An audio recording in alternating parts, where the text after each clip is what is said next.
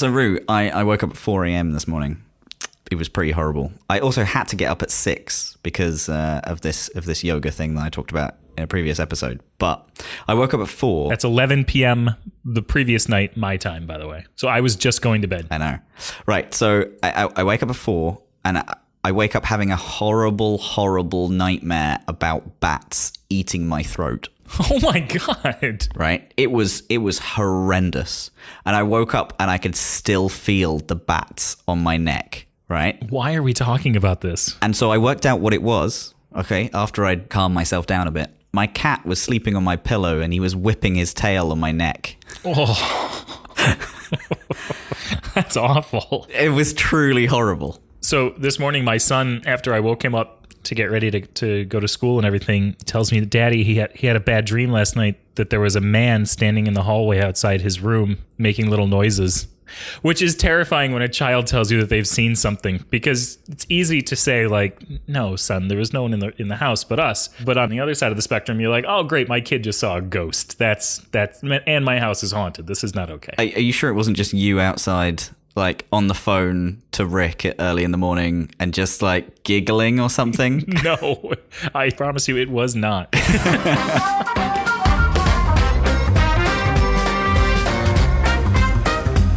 First of all, thanks everyone who tweeted in. I feel like I'm on a 90s TV show where people text in the answer. Thanks for tweeting the answer. I have picked a winner. I have actually picked 2 winners because I published the episode on the 1st of January 2018 rather than 2019. So someone grabbed it on 31st. So I picked 2 winners. It was not me, by the way. I thought about it, but I decided not to. Yeah. So this is the last episode in this current release. I want to say that because we're not really taking like too much time off. I think our next episode is going to be recorded on our yearly conference. We'll hopefully have an audience then of like the whole company. So that'll be a bit weird. Oh, I didn't think about recording it. Basically having an audience. So my plan is that we will publish this on the schedule and say like, yeah, look, we're going to record an episode and then people will turn up. I'm not going to make it like mandatory. That's a whole new level of pressure. I don't know that I. Oh, all right. Okay, let's do it. Why not? You don't like this? No, it's just fine. I'll be okay. Okay. I think that, every good podcast has a live episode at one point. Why not make ours the 11th episode? Yeah. So there's a couple of technicalities that I'm interested in talking to audio technicians about. First of all, we're on a boat. Is that noisy? I feel like that's going to be noisy. There'll be noise, yes. Yeah. I mean, not that the audio perfection on our episodes is always brilliant, but, The second thing is we're going to have multiple people on the episode apart from us. I won't give away any secrets just yet. But, yeah, we're going to have like a multi-microphone setup thing, which I've never done before. Do we need like a mixing board? Oh, I hope not. I mean, I don't have one. We'll have it drop shipped to the ship. It'll be great. I'll fly it in, specially. Yeah, it'll land on the helicopter pad. That sounds brilliant. Let's do that. Where we take our group photos every year. All right, let's get into some Watchtower Weekly. Let's do it. So, hundreds of German politicians hacked in massive data leak. This comes from The Telegraph. The private data and correspondence of hundreds of German politicians and public figures, including Angela Merkel, has been released online in one of the biggest hacks in the country's history. It emerged on Friday. I feel like we've seen some of this in the US in the past. It's not great, and it's also not surprising. Yeah, it's really interesting. First of all, this isn't like they haven't hacked the actual like German government websites. This is targeted attacks on politicians over a number of services. It's crazy, really, the extent of it over a large amount of services. It was very interesting as well. Much of the data is mundane and undramatic, according to the initial reports in German press. I would imagine that's German politics for you, really. So this is very much just like, okay, we got into someone's Twitter account, and then we got into their Facebook account, and because they're using the same password for both of those things, it was easy to also get into these other services and sort of leak that data out. It's basically high-profile people who have not been educated on good password practices. I think it's absolutely that. It's education, isn't it? And I think as bad as this hack is, at least it's serving as some sort of education. Yeah. It's interesting. It says the private emails, telephone numbers, and holiday photos. I was just thinking, if you hacked one Google account, it would probably contain private emails, telephone numbers, and holiday photos, right? True. Yeah, absolutely. I think it's, although it seems like an extensive amount of people and targets and stuff like this, it could have been a state attack. It could have been a political message. It could have just been someone wreaking havoc, to be honest. Right. Yeah. Cool. So the next article that we have was one of the biggest ones here in the British press. I'm not sure whether it made it over to America. Oh, no, I heard about this. Yeah, essentially, I would say our second biggest airport was shut down. And it was shut down for several days. Days, really? 110,000 passengers.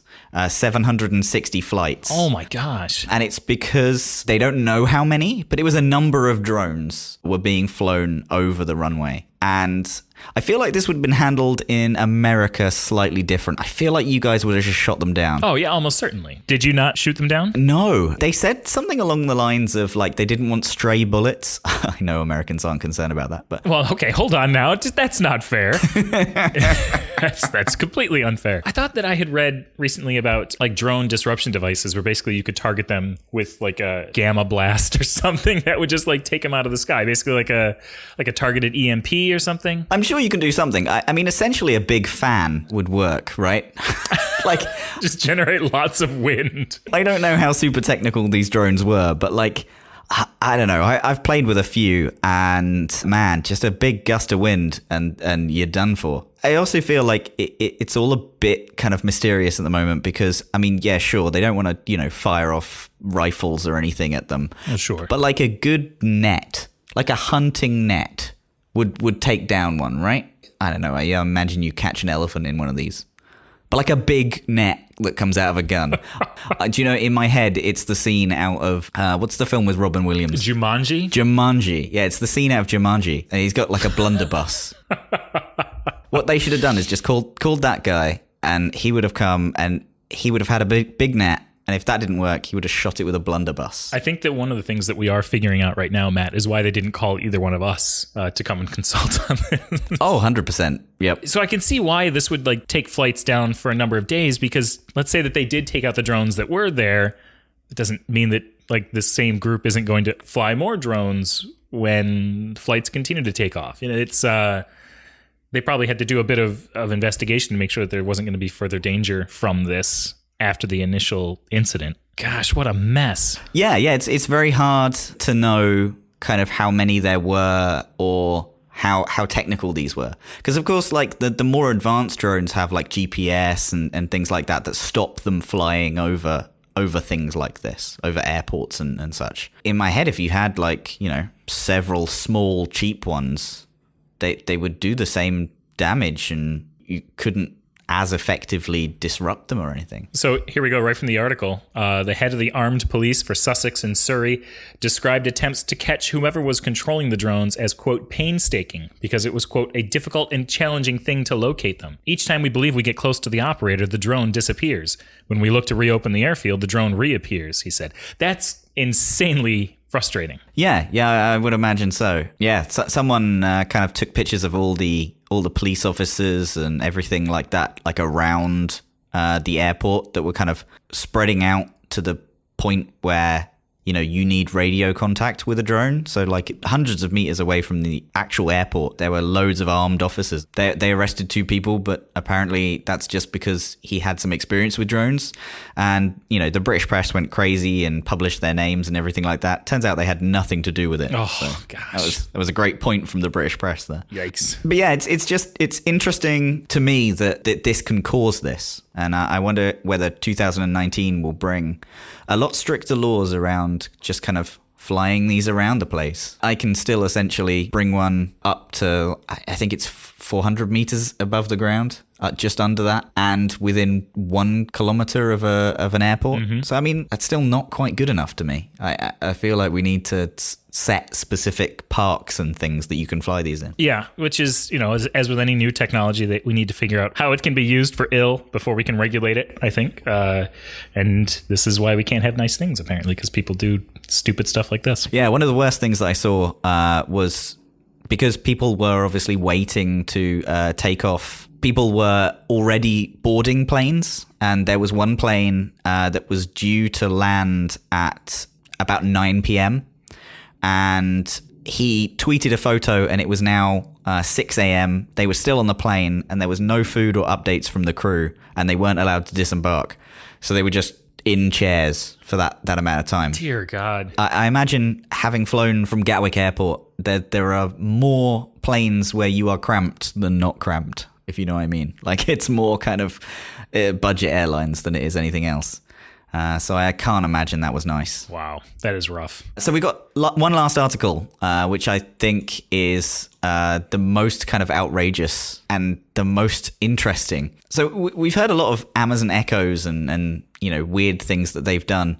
One of the weirdest things, I think, is laughing without prompt. Oh, yeah, that's terrifying. I know we were talking about dreams earlier, and that thing would haunt me. Oh, yeah. I very purposefully do not have any Amazon Echo devices in the house. One, I just don't trust Amazon's privacy policies to not just be listening to every single thing that I say or do.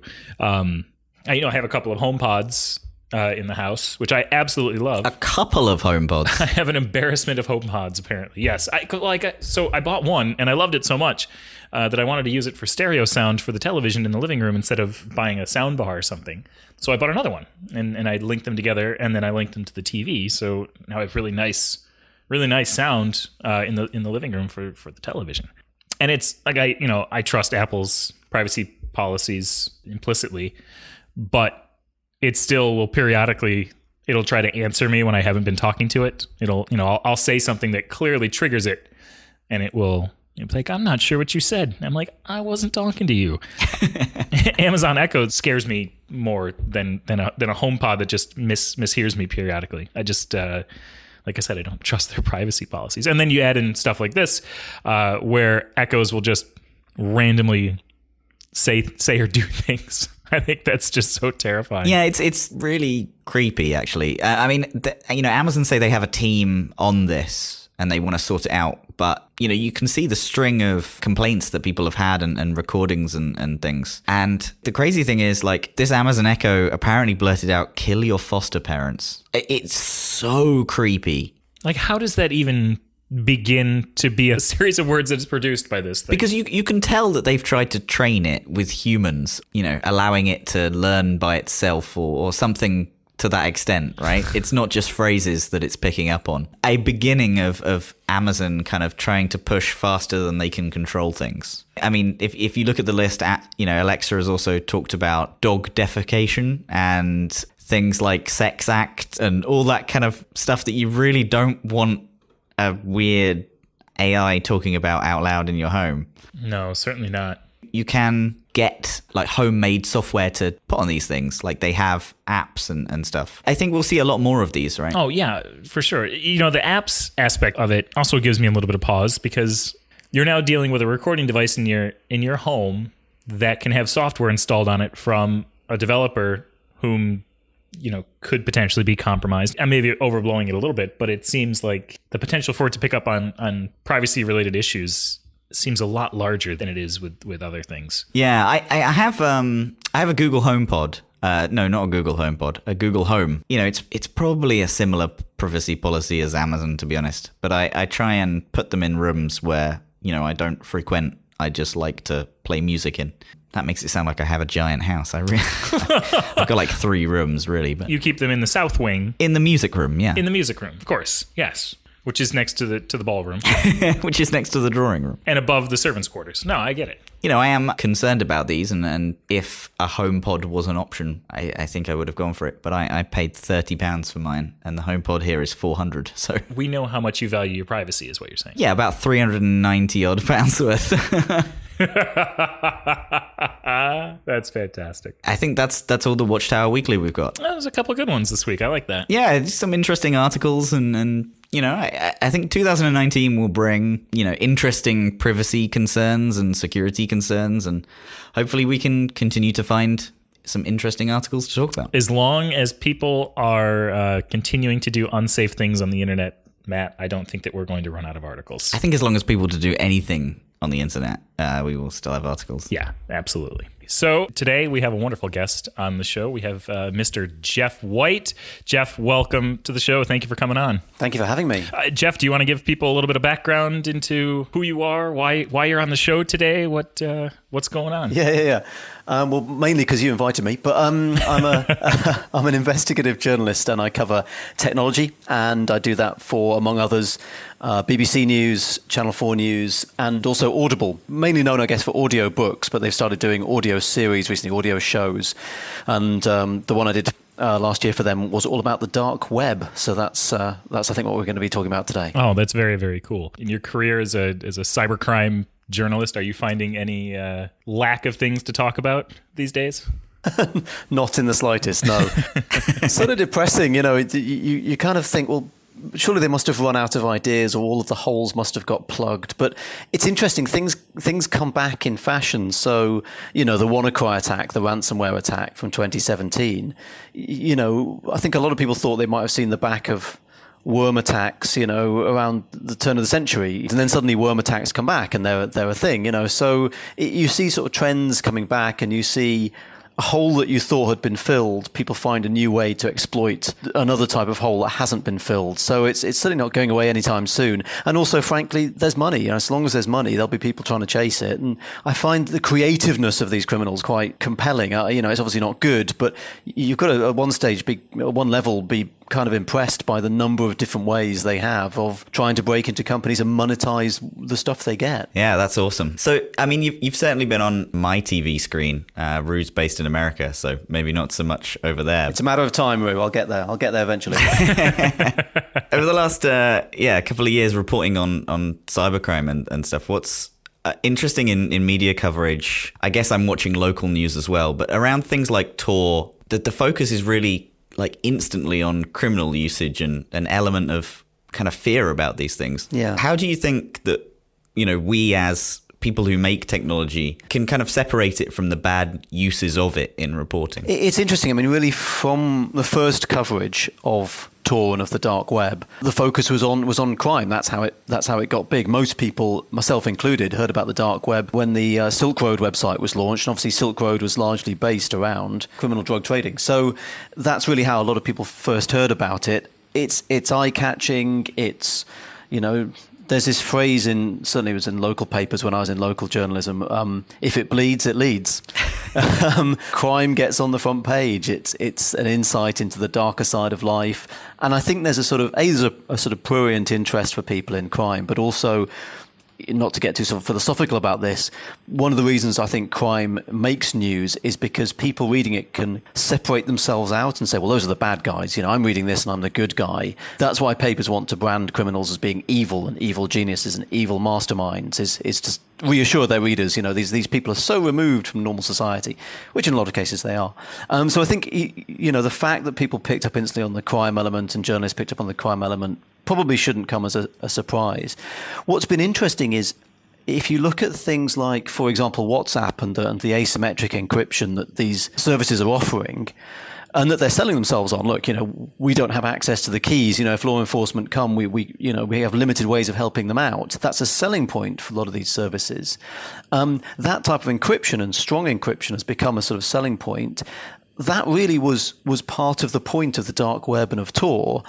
But the dark web and Tor sort of, if you like, started too early. It started early. It got a reputation for criminality. And so the security and the encryption and the good encryption uses of Tor haven't really been covered that widely because they were sort of swamped by the sort of criminal, oh my God, this is a bad criminal thing.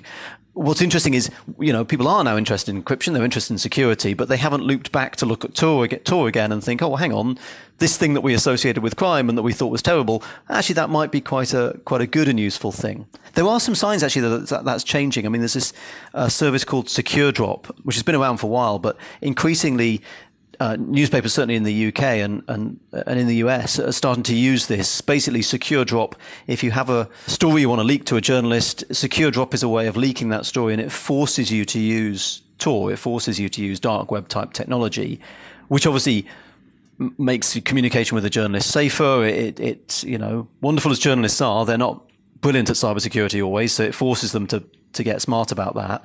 And so that Secure Drop system is starting to maybe give Tor a better name. But as I say, journalists tend to look at the dark side, and that's going to get headlines, I guess. I think it helps as well that the story of Silk Road is so insane.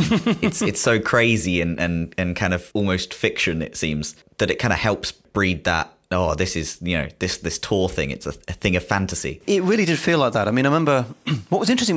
When the first time I looked at the dark web and I started looking at this, there was a nostalgia to it for me because it reminded me of the sort of early days of the web. So I got started in the web industry in late 90s. And although it was, it was big by then, it was amazing how you'd talk to people and they'd have visited the same websites as you. And this is, you've got to realize this is pre-Google. Word just sort of spread. And you got the feeling that, given a week or so in those days, you could probably get around all the websites that there were. And in Tor, when I discovered the dark websites, one of the appealing things about it, and still is actually, is this idea that it's a smaller network, it's a community. You feel like with a week or so's work, you could probably get around all the sites. So there are a few thousand of them, most people estimate. And Silk Road, when you visited, was a community. It was, it was a community based around mostly the trade in illegal drugs, but it was a community of people who discovered this world. And there was a sort of island party atmosphere to it almost, that, people had stumbled on this kind of hidden backroom party and were just kind of, getting to know the people there. It did have a vibe about it. And then, of course, there's the craziness of the fact that they're trading drugs. Then there was the craziness of the fact that law enforcement were trying to infiltrate this site, and it turned out that several of the police officers infiltrating it were also themselves criminals who were stealing Bitcoin from the site. This site's administrator ended up being raided by the cops, and then they staged his death and his murder so that they could infiltrate the site further. I mean, it just went on and spiraled on and on and on. And at the heart of it was this, mythical character of Dread Pirate Roberts, which was stolen, of course, from The Princess Bride, a character from The Princess Bride. And the Dread Pirate Roberts in Princess Bride is a personality that's inhabited by multiple people. It's a character that people take over one after the other. So that Ross Ulbricht, who was the guy who actually was Dread Pirate Roberts, was riffing on that and sort of implying that it wasn't just him, it was a group of people, or that, multiple people had this identity. He was a nice, middle-class, well-brought-up libertarian chap in the US who just had this, this crazy idea to build this website. So the character at the heart of the whole thing, was also very compelling. Yeah, I'm stunned there hasn't been a film already, unless I've missed it. Yeah, I was just going to say, when is the film being optioned here? It's got to be any time now. So this new dark web series that you have on Audible, it's a great piece of investigation. You have a numerous amount of interviews with some really interesting and kind of high level in the story people. You go across both technical aspects and more of the kind of human interest piece of it. Who did you really mean this for when you were kind of planning it out? All the stuff I do is always aimed at a general audience. So slightly embarrassing, one of the calls that I always make after something's broadcast or published is I phone my mum and just ask whether she understood it, whether it made sense to her. She always says yes, of course, but I can tell when she's lying, which is useful. That's such an awesome sort of like watermark for yourself. Like, did I hit this right or not? That's I love that. That's awesome. It's interesting. You on the one hand, I'm doing that. On the other hand, I know full well people are listening, and they're listening for what you get wrong. And look, nobody's perfect. I'm sure I will make mistakes. I have made mistakes in the past. Usefully none that have been libelous as far as I'm aware of. But so you're trying to please two masters. You're trying to on the one hand get the tech right and explain it correctly. And obviously explaining the dark web and how it works is a challenge, although one that I think we just about surmounted during the series. But also you're trying to tell fun stories, you're trying to tell compelling stories, and sort of string together a narrative. And those two things don't always, they're not always compatible. But I mean, there's just some great stories. And, I couldn't have made it without people saying yes. I mean, as you say, Ross Ulbricht, the founder of Silk Road, his mum did an interview. One of the guys who actually built the Tor software, Paul Syverson, who worked for the Navy Research Laboratory, he took part and did an interview. A whole police department in the UK who do child sexual abuse offences, they gave me really good access. So it was without that you just can't make the series. You need people to speak to you and talk to you, and we were really lucky that we got good interviewees. So you mentioned the Navy guy there, but it really did surprise me that you start off with the history and more specifically the money of how Tor started. And it did surprise me to learn that the US government actually heavily finances Tor. It's not widely reported. It's not usually included in the story of Tor and the dark web. But why do you think that is? You don't have to dig very deep, I think, to find out that the Tor software was partly developed, actually mainly developed at the Navy Research Laboratory, the US Navy Research Laboratory. The fact that it's still been funded, or over the years it's been extensively funded by US government, and that obviously raises the issue of, well, is Tor completely secure when actually it's being funded by arms of the US government? The response of the people who build Tor and the Tor Foundation, who sort of oversee the code, is, well, look, this is open source stuff. If you want to look for a backdoor, if you want to look for intrusions from the US government, go ahead. And if you find one, report it to us. And by the way, people have done that. So that's their sort of defense. I have to say, I think recently the Tor Foundation has been starting to back away from US government funding and trying to find other sources of funding, because they're aware, it doesn't look good if funding comes from the US government. But the other intriguing thing about all this, of course, is on the one hand, you've got arms of the US government funding Tor as a sort of freedom of speech tool, because it can help you, get messages out of places like China, where the internet's heavily controlled, and Iran and so on. It can help do that. And on the other hand, you've got arms of the US government like the FBI, who are fighting against crime waves that have been unleashed by this same technology. So it's a slightly schizophrenic view. And as I say, that's the world's a chaotic place, and it's not always easy to interpret it and create an easy narrative for people. I imagine the US government is slightly a chaotic place as well. So. Certainly is now. Yeah. So, as a reporter who has been given access to several of these very private communities, do you learn more things about how to protect against their tactics? What are your personal security tips that you kind of give to everyone you know? The first one isn't actually a technical thing at all. It's sort of more of an ethical thing, is that even when I'm reporting on criminals and wrongdoing and so on, legally, we always give people the right of reply. So if I'm going to implicate somebody, identify somebody, I will always go to them and say, look, this is what I'm going to say, this is when I'm going to say it and how I'm going to say it, what's your response? Because if it's all a big misunderstanding, or if they've actually been misidentified, that's their opportunity.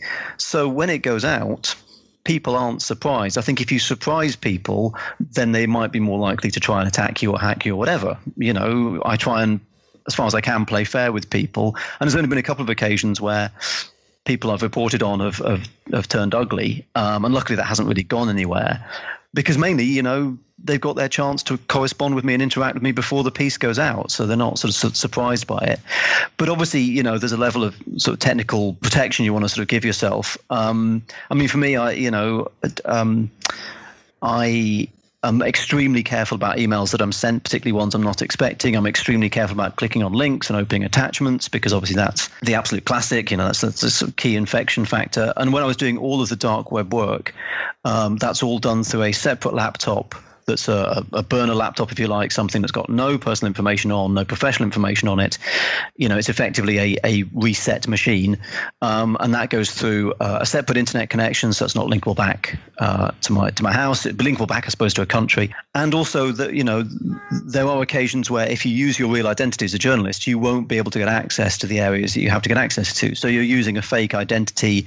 And obviously, that gets harder and harder, because people say, well, what's your Facebook account? And if they look at it and it's been set up in the last 2 days, they're going to know that something's amiss. So technically, to use a fake identity and to use a covert way of getting into these places is tricky. But also ethically, frankly, a forum full of cyber criminals selling credit card data, you don't have to push the lawyers too hard to kind of get permission to go, okay, we'll set up a fake identity, we'll go in there.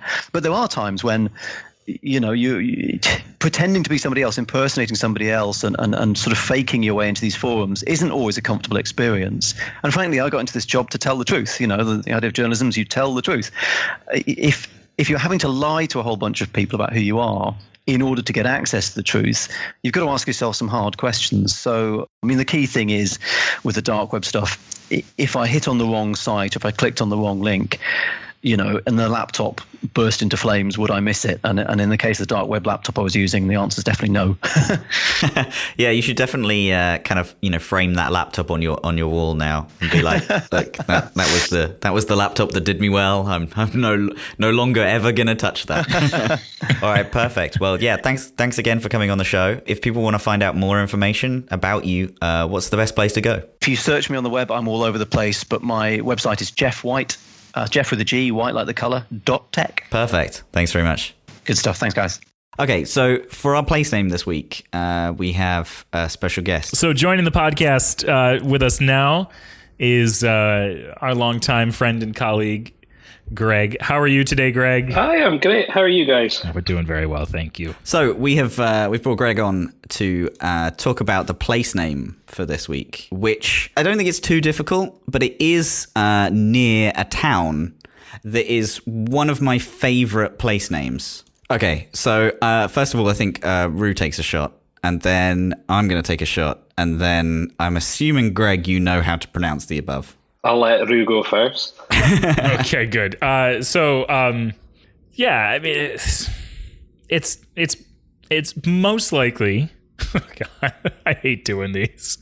It's Aoropy, right? It's Aoropy. So I figured it was either one of two ways. It's either Aoropy or Europy or Europi or Aeropie. You just said it's one of two ways, and then you gave 4 ways to pronounce it. I am well aware of that. So I've never actually been to this place. I've not actually been to the Isle of Lewis either. But from the way that it's spelt, Rue's not that far off. I would say it was Aeropi. I mean, that sounded very far off from what Rue said, but okay. I see you're playing favourites here. That's fine. Well, I said closest. If you click through to the Wikipedia page, typically they do like a pronunciation guide after the fact, but this doesn't appear to be that. They've given up here, yeah. It's probably because the population of Aeropi is probably about 3. Do you think the number of sheep that live there is higher than the amount of humans? 100%. So the town that this is near is one of my favourite place names. And I think one day when I visit Scotland, because I've never been to Scotland, as stupid as that is, I will one day visit the butt of Lewis. And Rue, you will get a text message on that day that's saying, I am in the butt of Lewis. I'm so excited. You don't want to know what's at the north of Lewis. All right, I think that's all we've got time for this week. So thank you to Rue and thank you, Greg. Love you, Greg. Love you, Rue. Love you, Matt. Bye, guys.